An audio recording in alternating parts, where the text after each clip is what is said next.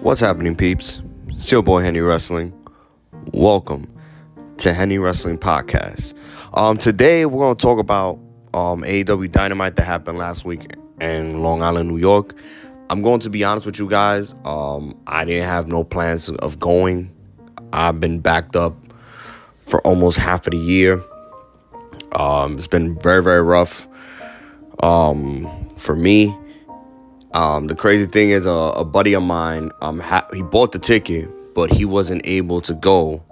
So he gave it to me, and I was able to go by the grace of God. So I was happy because for those who follow me and those who know me, I'm a huge Adam Cole fan since his NXT days. And I wanted to see this match between Adam Cole and Dax Harwood. Like, I know this match was going to be a banger.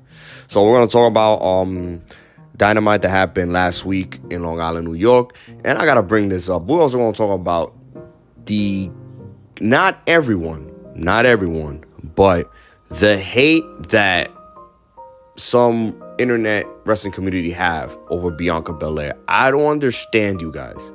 I really don't. But we're going to talk about this because it blows my mind, the hate that Bianca Belair is having. I don't understand this situation. But once again, guys, welcome to Henny Wrestling Podcast. Let's get straight to it. So the first match of the show started Adam Cole versus Dax Harwood. What a match. This was a very great way to start the show. Look, before the match, it looked like we was gonna see Shawn Michaels versus Bret Hart type of match because Dax Harwood, I think when he faced Cash, they had like a lot of like wrestling maneuvers and stuff. I think they kind of replicate the match between Bret Hart and Owen Hart. You guys can correct me if I'm wrong.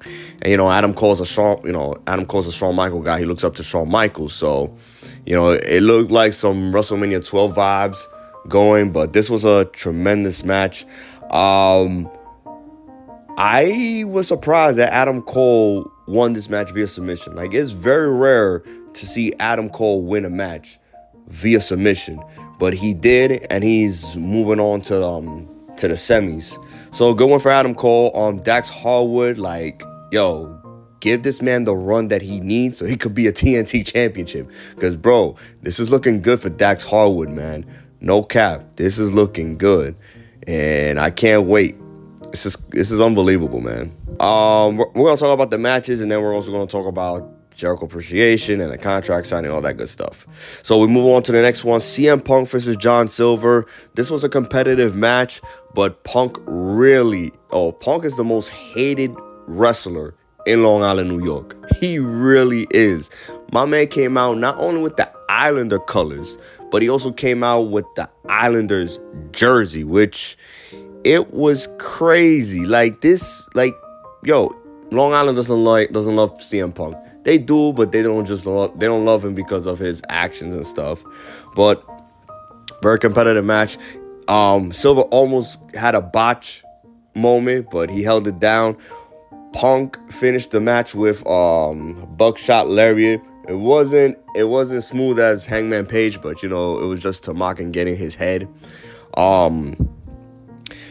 Punk next Sunday is facing Hangman Page for the AEW world title at Double or Nothing. I do believe Punk is gonna win. I love Hangman Page. He's been having matches, but it's like I don't know. I don't know. Nobody's gonna say anything about the run of Hangman Page as champion, because if it was WWE, everybody would have been complaining, but nobody says anything when it comes to AEW. But let's see what happens. Good one for Punk. Silver, this is his second straight loss in Long Island. He faced Bryan Danielson last year. That's an L. He faced CM Punk last Wednesday. Another L. So sucks. Really sucks for John Silver. Hopefully he does get a big win in Long Island down the road, but that's two straight big match losses in Long Island for John Silver. The FTW Championship on the line. Ricky Starks versus Jungle Boy. Another competitive match. Shane Strickland was trying to, Swerve Strickland, was trying to distract Ricky Starks so Starks can lose the FTW title, but that wasn't the case. Ricky Stark took advantage of it and he retains. And it looks like they had like a little beef going on. And it looks like we have 2 tag teams that is going after the AEW World Tag Team titles. Powerhouse Hobb and Ricky Starks. Now Swerve Strickland and Keith Lee. So I don't know when we're going to see that match happen, a triple threat tag team match for the AEW World Tag Team titles. I don't know when that's going to happen, but we're going to see that down the road. So good win for Ricky Starks, still your FTW champion. I also thought Christian Cage was going to turn on Jungle Boy. It looks like a tease.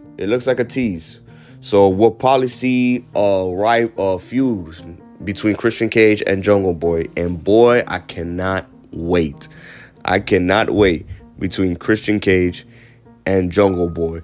Their feuds are going to be crazy, so I can't wait for that.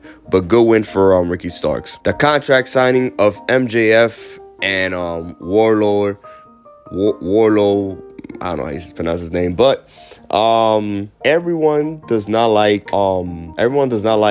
MJF when it comes in any state. MJF gets booed, but when it comes to Long Island, New York, that's the place that he gets the most pop in AEW. You come to Boston, he goes to Boston, he gets booed. He goes to Pennsylvania, he gets booed. He goes to New Jersey, he gets booed. He goes to Florida, he gets booed. He goes to Texas, he gets booed. He goes to California, he gets booed. But when he comes to Long Island, New York, that man gets the most pop ever. So, MJF, he's from Long Island, New York, so makes sense. But he's a lovable guy in Long Island. Outside of that, everyone hates him with a passion. That dark side of the ring, oh my God. That came from, no, for me, that came left field. I did not see that. Oh my goodness. That was, yo, I gotta give him props for that. So, contract, the most I can remember is Warlord has to take 10 whiplash, and he will have to face Sean Spears in a steel cage, and MJF being the special guest referee.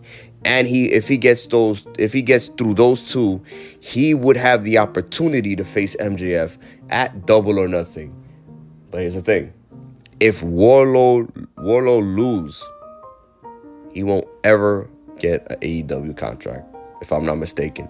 So coming this Wednesday, he will have to get the whiplash, just like with Cody Rhodes when Cody Rhodes was in the AEW. Then he will have to go through Sean Spears and MJF himself. I think this happened. No. That was no. Jericho faced Sean Spears. That was his first match. But Warlord have to go through Spears and MJF in order for Warlord to get MJF. I hope I said it right. And then from there, we will see MJF versus Warlord. I think he'll get through those 2 and he'll beat MJF. And then we will see officially after Double or Nothing, Warlord is all #All Elite. I'm pretty sure we're going to see that after Double or Nothing. But let's see what happens. It's going to be interesting, but let's see. Tony Storm versus Jamie Hayter. Yo, I'm going to be honest with you. That was a very entertaining match. These 2 went at it. Tony Storm was obvious. She was going to win. I love how Jamie Hayter was like, yo, Brick, Rebel, I love you guys, but I want to do this on my own. I want to show that I'm one of the best, if not the best woman wrestler in the world. Unfortunately, she came out short, and Tony Storm moves on to the next round. So going for Tony Storm and Jamie Hayter, like she has nothing to be ashamed of. All she could do is go up on this point. So in life, you win and learn. No losses, but good one for Tony Storm. Then we have Jericho Appreciation Society victory speech. They were celebrating all of that, and then Jon Moxley music hits. And I was there on the floor seat section. And Jon Moxley came out, and it looked like he was gonna go to the other side. I was like, this is whack. And then he went to the side that I was in. I was like, yeah, and I was up and close. Yo, only God can do this. I'm gonna be honest with you. Only God can do this. I saw Moxley up and close. Oh my God. No, I cannot be mad about that. I cannot be mad about that. Then Bryan Danielson and Wheeler Yuta came out. And then Eddie Kingston and Santana Ortiz came and they attacked Jericho Appreciation Society. And then William Regal gave a punch to Chris Jericho. Now, I saw a meme that says that Regal didn't forget 21 years ago. So, if you guys remember back in the Attitude Era, William Regal was the commissioner of the WWE back in 2001 in some sort. And, you know, William Regal always had his tea, always drinking his tea. And then Jericho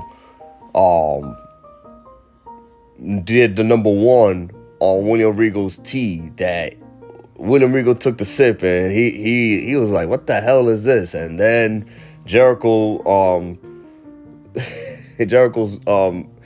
went into the ring. I forgot what match they had. And then I forgot what he said, but it was something with P. And I was like, oh, nah. So they put a meme or something on Instagram that William Regal did not forget what happened 21 years ago. So I smell blood and guts in this situation right here. Now, Jericho Appreciation Society needs one more person. They need one more person in this match because if you have Moxley, Danielson, and Wheeler Yuta, and then you got Kingston, Santana, and Ortiz, that's 6 guys. So Jericho Appreciation Society, they need one more. And I'm going to be honest with you. If I was AEW, you guys can say if I'm wrong, I would put Trent Beretta in. Here's why. Okay, Trent Beretta has been out for, I guess, Lord knows how many months. Maybe months. It was a month or a year. Months or a year, whatever the case may be. And Wheeler Yuta came into the to the faction of Chuck Taylor, Orange Cassidy, and Chris Statlander. So he was there.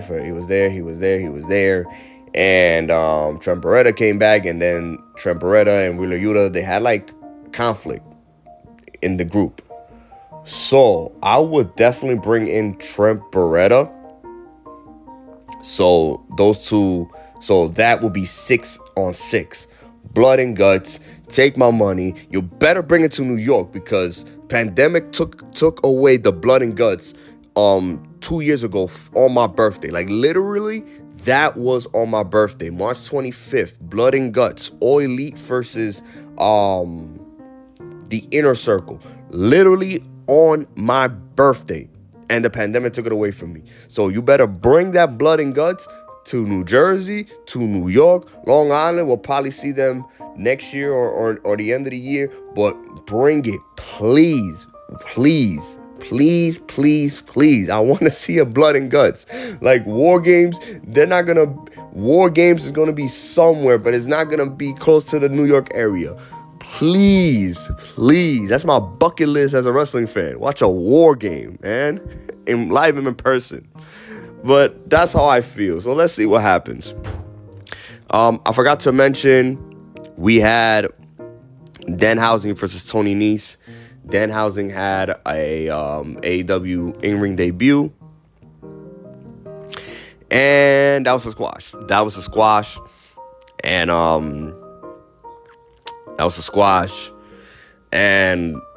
I didn't see that coming. I honestly thought Danhausen was going to do his curse. And Tony Nese was not going to do anything. And Danhausen was going to get the pin. But nope. I forgot this guy's name. That was in Tony Nese's corner. He interrupted. Then Nese took advantage of it. and squash him. And then it comes Hook.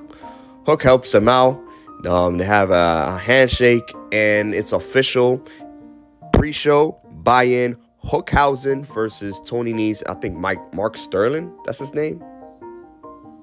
Is it Mark Sterling? Whatever the case may be.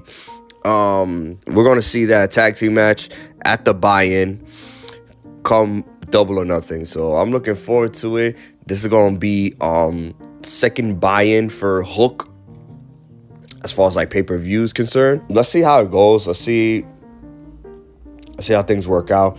But Hookhausen, man, this should be fun. This should be fun. But he was here in New York as well. I didn't went there because I met Gargano, and then from there I went straight home. There was a lot of wrestling going on in New York. You had you had a wrestling show in Long Island. You had Warriors of Wrestling in Brooklyn. There was a lot of wrestling shows in New York. So yeah, like I should have had a chance to meet Hook, but I'll get him down the road. But that's the buy-in.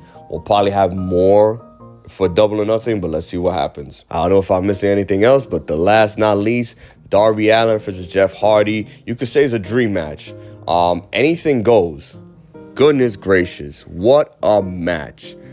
I'm not gonna lie to you guys. I was hoping that they would able to execute whatever they planned, whatever they planned to execute.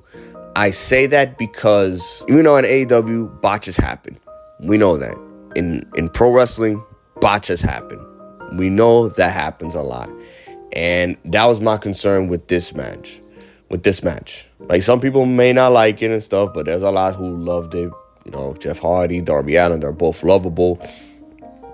These two was really trying to kill each other. Because, I see Darby, this dude hit the swanton on Jeff through the chairs. I was like, oh my Lord. Oh gosh. Like, these guys really went at it. And Jeff picks up the win. And now we're going to see tomorrow Jeff Hardy versus Adam Cole. The winner, I believe, will move on to the finals at Double or Nothing. And I'm going to pull for Adam Cole all the way. I think Adam Cole needs this win. And I say that because he's coming off of 2 straight losses against Adam Page for the AEW World title. So I do believe Adam Cole needs this tournament to win so he can get that momentum back to the winning column. So I know he won like, what, 2-3 matches straight. But I'm saying as far as like him getting his momentum back and getting back to the title picture, I believe he needs to win this tournament. So let's see what happens tomorrow at Wednesday at AEW Dynamite. We're going to see Adam Cole versus Jeff Hardy. Let's see how it goes. Now, on to the next one. I need to ask you guys this question. What is all this hate of Bianca Belair? What is this hate? Where is this hate coming from? I don't understand, you guys.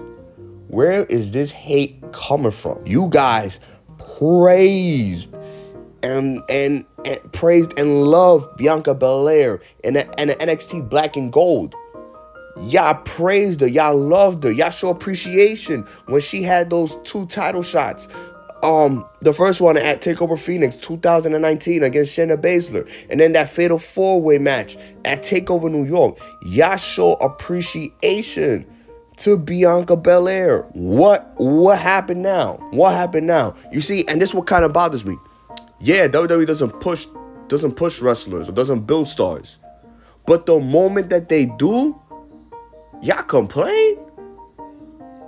Like, this is what I say last year with my friends when we did a lot of meet and greets. Y'all want microwave storylines. Y'all don't want something nice, pre-cooked, put them in the oven, let it sit there for a while, bring it out, bring it out and enjoy it. No, y'all just want to toss it in the microwave. Okay, 3 minutes, on to the next one. That is ridiculous. Like, let's show appreciation that WWE is pushing on Bianca Belair. I honestly thought she would never get this type of push. I'm gonna be honest with you, because every wrestler that comes out of NXT, it's either they get that push or they get released. We've seen that the last couple of years. Like wrestlers do so well at NXT, And then when they move on to the main roster, they become an afterthought. We have seen that. We have seen that. Unless you're injury prone. If you're injury prone, that's on you. There's no control of that.